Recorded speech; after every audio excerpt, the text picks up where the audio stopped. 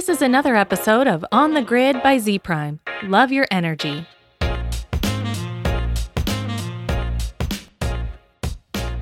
everyone, I'm Erin Hardick, Lead Research Analyst at Z Prime. I'm here with Gretchen Stewart, HPC and Data Analytics Lead at Intel. Thank you for joining me today, Gretchen. Thank you very much. I'm delighted to be here. As I remember, your first question was like, what are some books you're reading and some of those kinds of things. And I'm in the middle of AI superpowers. It's really about the United States and China and who's doing what. And in some cases, it's a little scary. In other cases, it's really interesting to see how things are evolving really quickly, and yet how artificial intelligence and many of the math equations really have been around for a long time, and what people are doing in terms of evolving them, maybe taking a Nash game theory and leveraging that with a nearest neighbor kind of algorithm or something like that, and how they combine them all together. And then the other kind of fun book I'm reading is called Sea Women, and I'm only on page 2, so I can't really tell you if it's good or bad. Really just started Just started, exactly. I actually signed up for this online workshop yesterday that was put on by this organization based in New York called AI for Everyone in partnership with the Mark Cuban Foundation. Oh, I saw that on LinkedIn, and I was thinking I might just listen in and see what that's all about.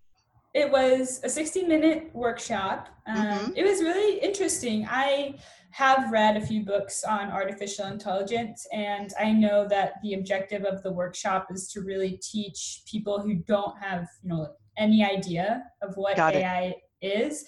And I thought it did a really good job at doing that. So if you're like a newcomer to the space, I thought it was really helpful, and I actually really enjoyed it. And they send out a replay, and they send out additional resources around how to learn about AI. And they actually have kind of like this curriculum that teachers and students can download and learn more. Very cool. So it's interesting that you're reading about it. The other book that I've read about artificial intelligence is The Sentient Machine by Amir Hussain, who is an Austin-based author. And that was actually the first book I read.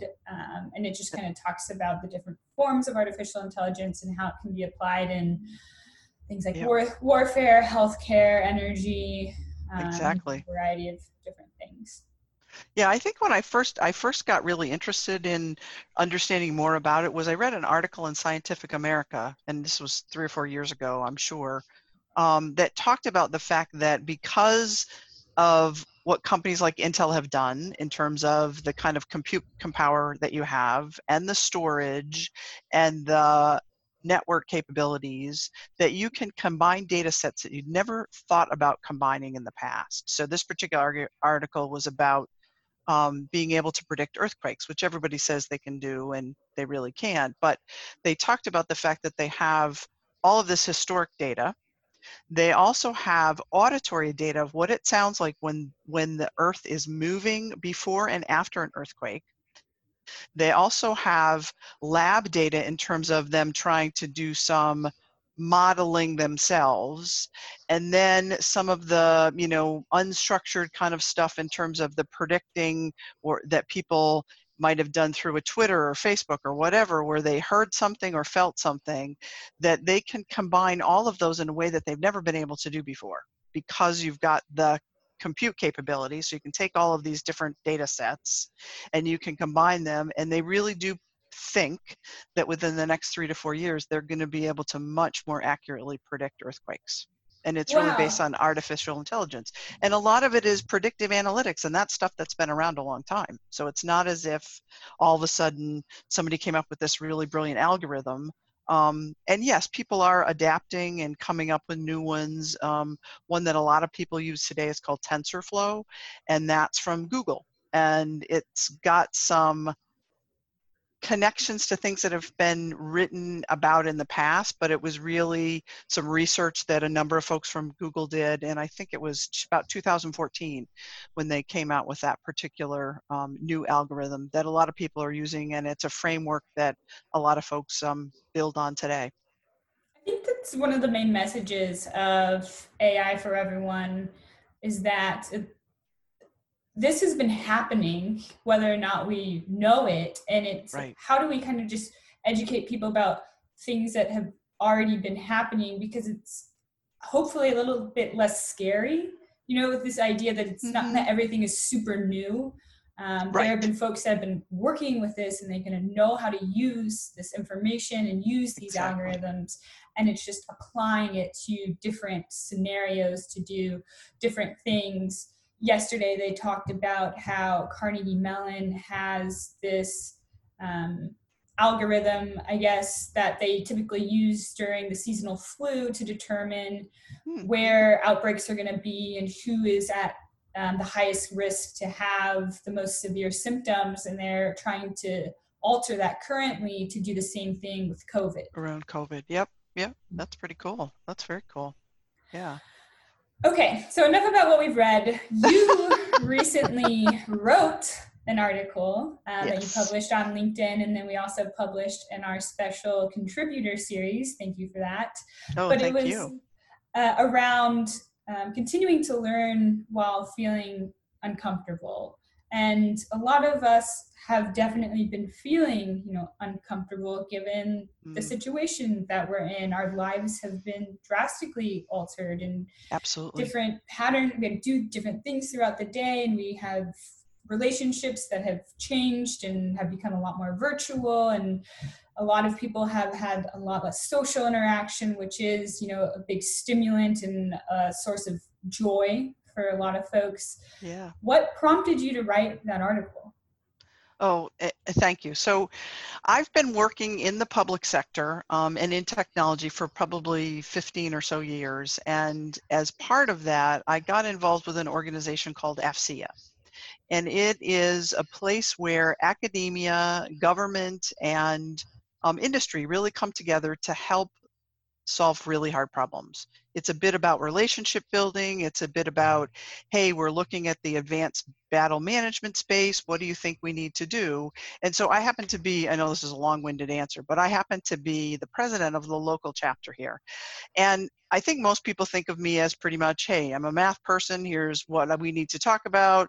Here's the agenda. I'm all business, all that kind of stuff. And so I thought, people need to really understand that there's more to me than just kind of that side, but that tends to be what I bring first.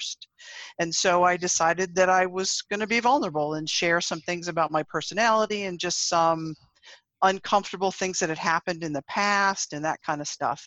And it fell flat. I mean, no response on the other end. Some people's faces were just like, what do I do? So I was like, okay, I tried. Again, I will continue to try, but it made me think, okay, so one, why did I feel like I needed to do that? And two, why did I feel even worse after I got the response I got? And it all led me back to all the things that I've read about the brain and, the fact that we really, the brain, we use 10 to 12% of it. So there's lots of it there for us to continue to massage, and it's flexible and it's adaptable. And it reminded me that, hey, there's this thing called neuroplasty, and it's the ability to take and repattern and find new neural pathways.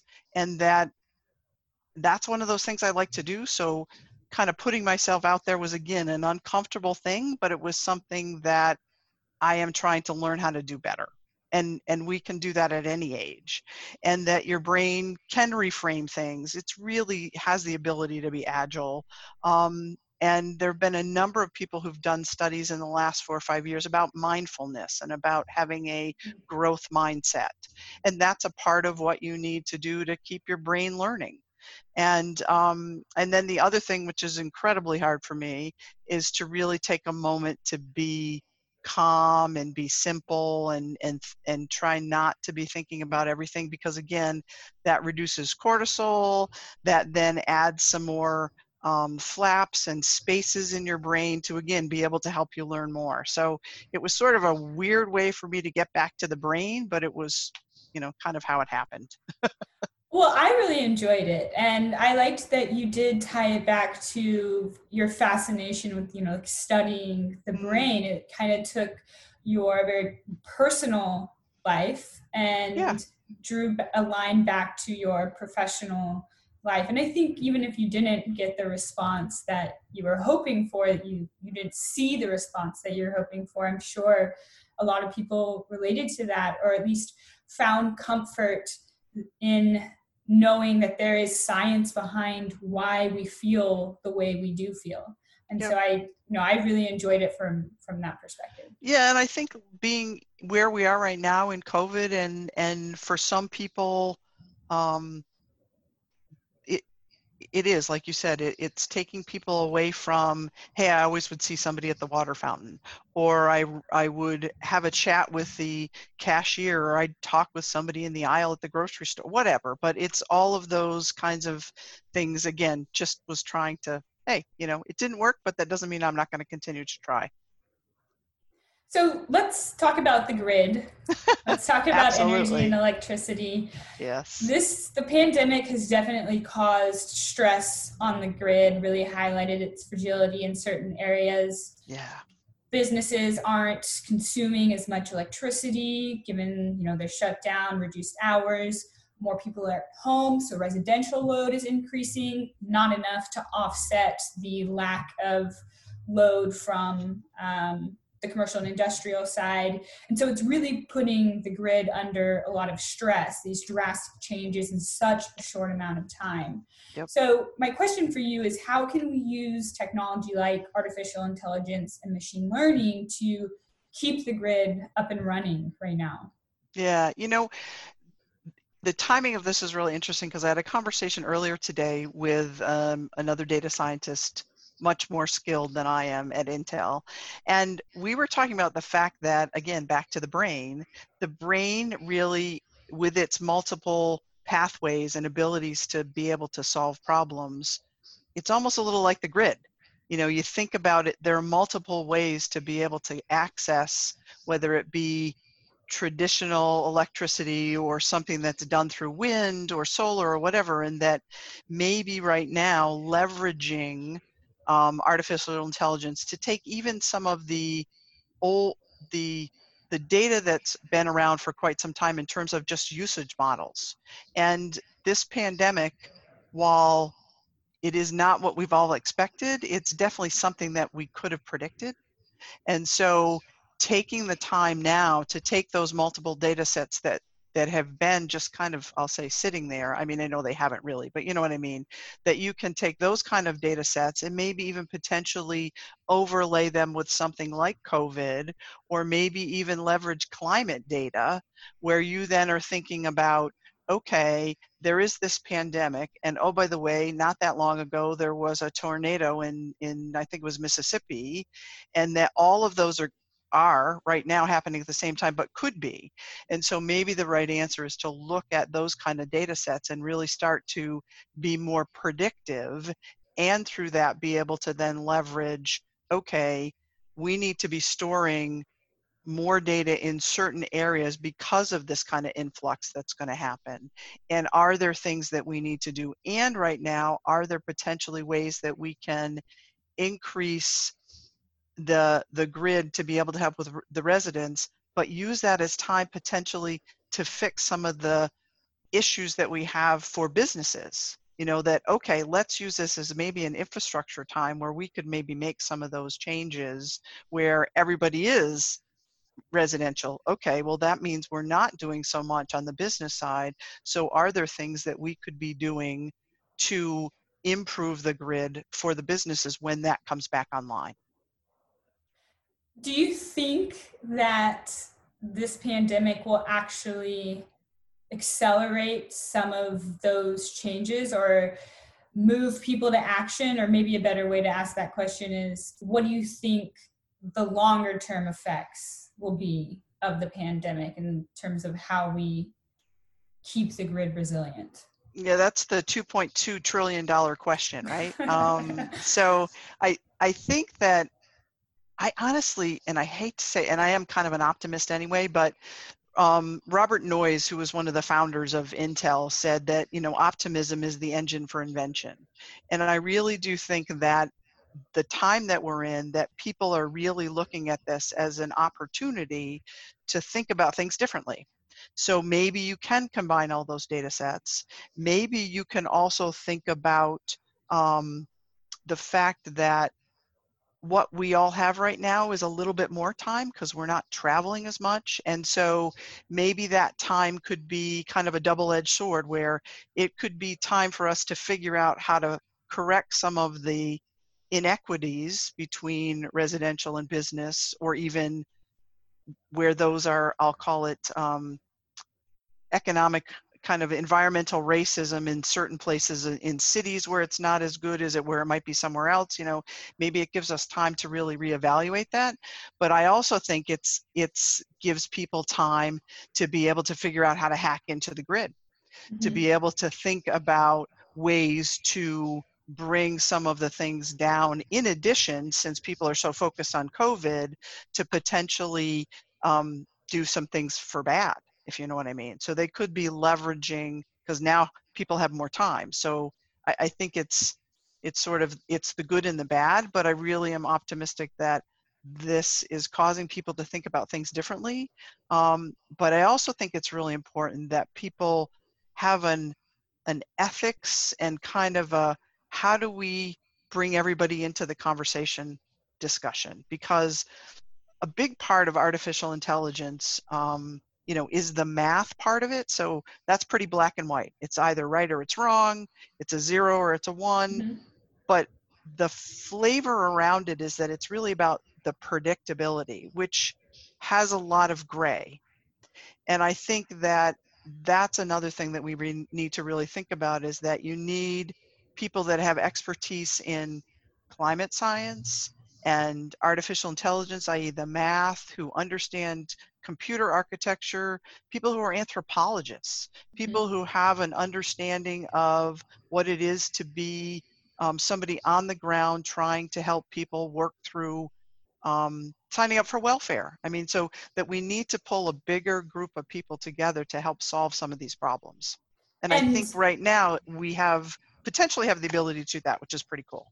And the humanities too. You have to start thinking about, how are some of the gray area, like you mentioned, like how can these decisions have effects, and how do we start to think outside of just the math and the science of it, and really bring in that human element that has sometimes been missing. Right. And I think the facts and the science are really important, but in the end, I mean, thousands of people are dying. I mean, so there's a bunch of things that we need to think about, and that while it doesn't mean to be, there's definitely things within the grid that are not fair. There are, people in places that have a lot more access than people in places elsewhere. And I don't think it's really designed in a, mean-spirited sort of a way. I just think it's kind of evolved that way, and that we need to really evaluate how we move more fluidly in the grid perspective from areas where maybe there's a lot more better infrastructure than areas where there aren't, and how do we correct that? And then think about the population and where the population is also moving to, which is some of what you can see within COVID in terms of where there are more issues, where there's more population. So again, I think that I don't have the answers, as even I said, all the way back to that article, I don't have the answers, but I'm definitely feeling okay with, hey, we live in an uncomfortable world, and we really all we're in this together. Well, we're certainly living in a defining period of history. We'll look back at this as the time, like as COVID-19 time, as that time, and it'll definitely spark change, good and bad, and we'll just kind of have to see how that plays out as we move forward. Yeah, I think so. And I think it might be a time when, again, thinking about the grid, and that much more today is, being used residentially. Is there an opportunity for those folks, that are leveraging or thinking about the business side, or the business is there a way to take some really good hackers and maybe aim them at that part of the grid that's not being used as much right now, and see if they can break into it, and then create analytics, and whether they be predictive or even some form of artificial intelligence, that they then know, oh, okay, that's a virus. So think about it like COVID. We're introducing a virus into a part of the grid, and how do we then say, oh, that is a virus? We are going to move that and compartmentalize it and get it completely out of the system so that the system can keep running. So maybe that's something that, the people that have that part of the grid today might think about doing, because it's not being used as much. So if they do take a part of it down, it's probably not as major. It really does Maybe. tie back to, yeah, it really does tie back to your article. Like, how do we continue learning when we're uncomfortable? How can we learn right. with the grid, even though there's a lot of things going on, a lot of challenges facing the grid, we can still keep learning. Yep. So I want to transition into something a bit lighter so we can end on a higher note. And I need sure. I need to sneak a question in here because our co-founder, Mark Ishak, just told me I had to ask you this question. Sure. He wanted to know what industry you've always been interested in, but you've never had a chance to really get into. Oh, that's really, well, I think I'd have to go back to when I was a kid. When I was 10 or 12 years old, I knew I wanted to be a doctor. And I knew that I specifically wanted to be an orthopedic surgeon, and my dream job was to work for the New York Giants. So while I don't know that that's what I want to do now, I think that if I had the ability to go back, and I minored in everything that you needed to, chemistry, organic chem, biology, et cetera, so that I could take the MCATs and go to medical school, which I didn't do. So I think that's probably one of the industries that I would be really excited to do. And I think the second, not that you asked for a second, is quantum physics. It's so amazing to me what can be done and what can't be done, if you know what I mean. And just being able to think about things so far out is kind of cool. And that's what you do for your job, or that's what you do for your life. You just think about things like, what is quantum physics going to look like? Can we build something like that? Would we ever be able to use it in a way that makes it valuable? I actually think about this question, for a long time, I didn't know what I wanted to do. I didn't know, like, I'm not sure I still do, honestly, but And for a while in college, I thought that I wanted to be, this catches people off guard quite often, I thought I wanted to be an investment banker, because I was really fascinated by the idea of being able to find an area that needed help, that needed resources. And I thought that through investment banking, I would be able to have a bigger impact on certain things, whether that be finding money for startups that are pursuing areas that I was interested in around sustainability or healthcare, social equity. But now I'm more in media and marketing. But it's kind of funny to think about how some of these things come to fruition, because I do think that now I still am kind of following that path, like trying to encourage the exchange of information to help some of these causes. So it comes about, it's like we pursue our passions in different ways than maybe we originally expected, but it's still always kind of that underlying theme. Yeah, and I think what I've done, tons of those, strength finder, or taken the Myers-Briggs so many times and it's always the same. So I guess that means I'm never going to learn or change. No, I'm kidding. But I've always wanted to learn. So I always read things, and I'm always fascinated by, how things work, or even how bread rises. It just, I think that in the end, the brain is a pretty fascinating thing, and we do not use as much of ours as we have. And the more I learn about it, the more I realize that I don't know, and also that there's a lot of things we can learn from the brain and apply to not only artificial intelligence, but literally like the grid. It's neural pathways. It's different, but it's similar. So, maybe there are things you could learn from one to connect to the other. So, Gretchen, I feel like everybody's watched a lot of videos and watching a lot of online conferences.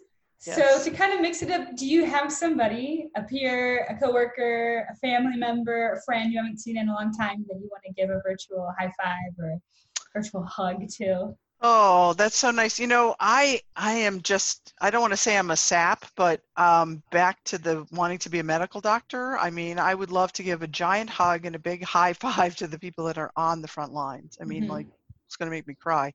The work that they're doing is pretty incredible. Yeah, um, I agree with you. It is emotional. I personally know a lot of people who have been working, and just the mental and emotional and physical stress that they're under. It's truly amazing how these people can continue to get up every day and go to work and know at this point they know what they're facing and they know what they're going to have to go through, but they do it anyways. They make that sacrifice for all of us, and they continue to do it. So it really is beautiful, and thank you for bringing that up. And you're welcome. I do want to end on one last thing, and that is, do you have a mantra? Do you have a quote? Do you have something that you kind of live by, or something that you think about? I would say one that I really like is from Arthur Ashe, and it is, "From what you get, you can make a living. What you give, however, you can make a life." So do you have... Oh, I like that. I like the Maya Angelou, the one that people are not going to remember what you say, but how you treat them. And I know I'm getting that wrong, but I really do like that one. And I also really like Susan B. Anthony, when women were getting the right to vote. Feel like I need to say that since it's been 100 years. This is our 100th year of women having the right to vote. She always said failure is impossible. And I think that's just very relevant right now, too, given everything that's going on. Well, thank you so much for taking the time to chat with me. I really enjoyed it. I learned a lot, and I know that our audience will as well. You always have really valuable things to say, and you bring a fresh perspective to our energy audience, given your technology background. And so thank you for sharing. I appreciate it. And I think honestly, the Grid Connect thing reminded me a lot of AFCEA in terms of where you are bringing in academia, industry people, and government people. And I think that and Grid Connect is an awesome example of that, and that you really do need to do that. And you need people with the different perspectives and different learnings to really come up with some good answers. Thank you. You're welcome. I mean, I didn't even get into like the technology piece, but Intel has in their lab something that is it is a neuromorphic processor. So basically we're building a processor to be a brain, and it has over 2 billion transistors basically on it, and it's literally the size of a normal computer chip. Whoa. And it is pretty amazing. And we're working with a company called Applied Brain Research. And this came out of research from the University of Waterloo. So it's Canada. But basically, so we're designing the processor, but you need an operating system and a language to be able to talk to it to take advantage of it. And the Applied Brain Research is basically writing the software, and it's designing it like a brain. So it has the hypothalamus and the medulla. I mean, it's really thinking about it in terms of what each part of your brain does. And what's really fascinating to me, and I'll send you the TED Talk from Dr. Chris Elias Smith. I'm honestly reading his book. It's called How to Build a Brain. And it is, so he is, I should say, a neurobiologist by training, so a PhD in neurobiology. And then as he started to learn more about computer science, he ended up going back to school and got a PhD in computer science, and really is trying to marry the two in terms of how you can, I mean, never replace people, but how you really can leverage all of those thinking synapses and different neural pathways in a processor to be able to, help make our lives better. So it's really very interesting and fascinating. Yeah, I would love to see that. I will actually let you go this time. All right, Thank bye. you. Bye.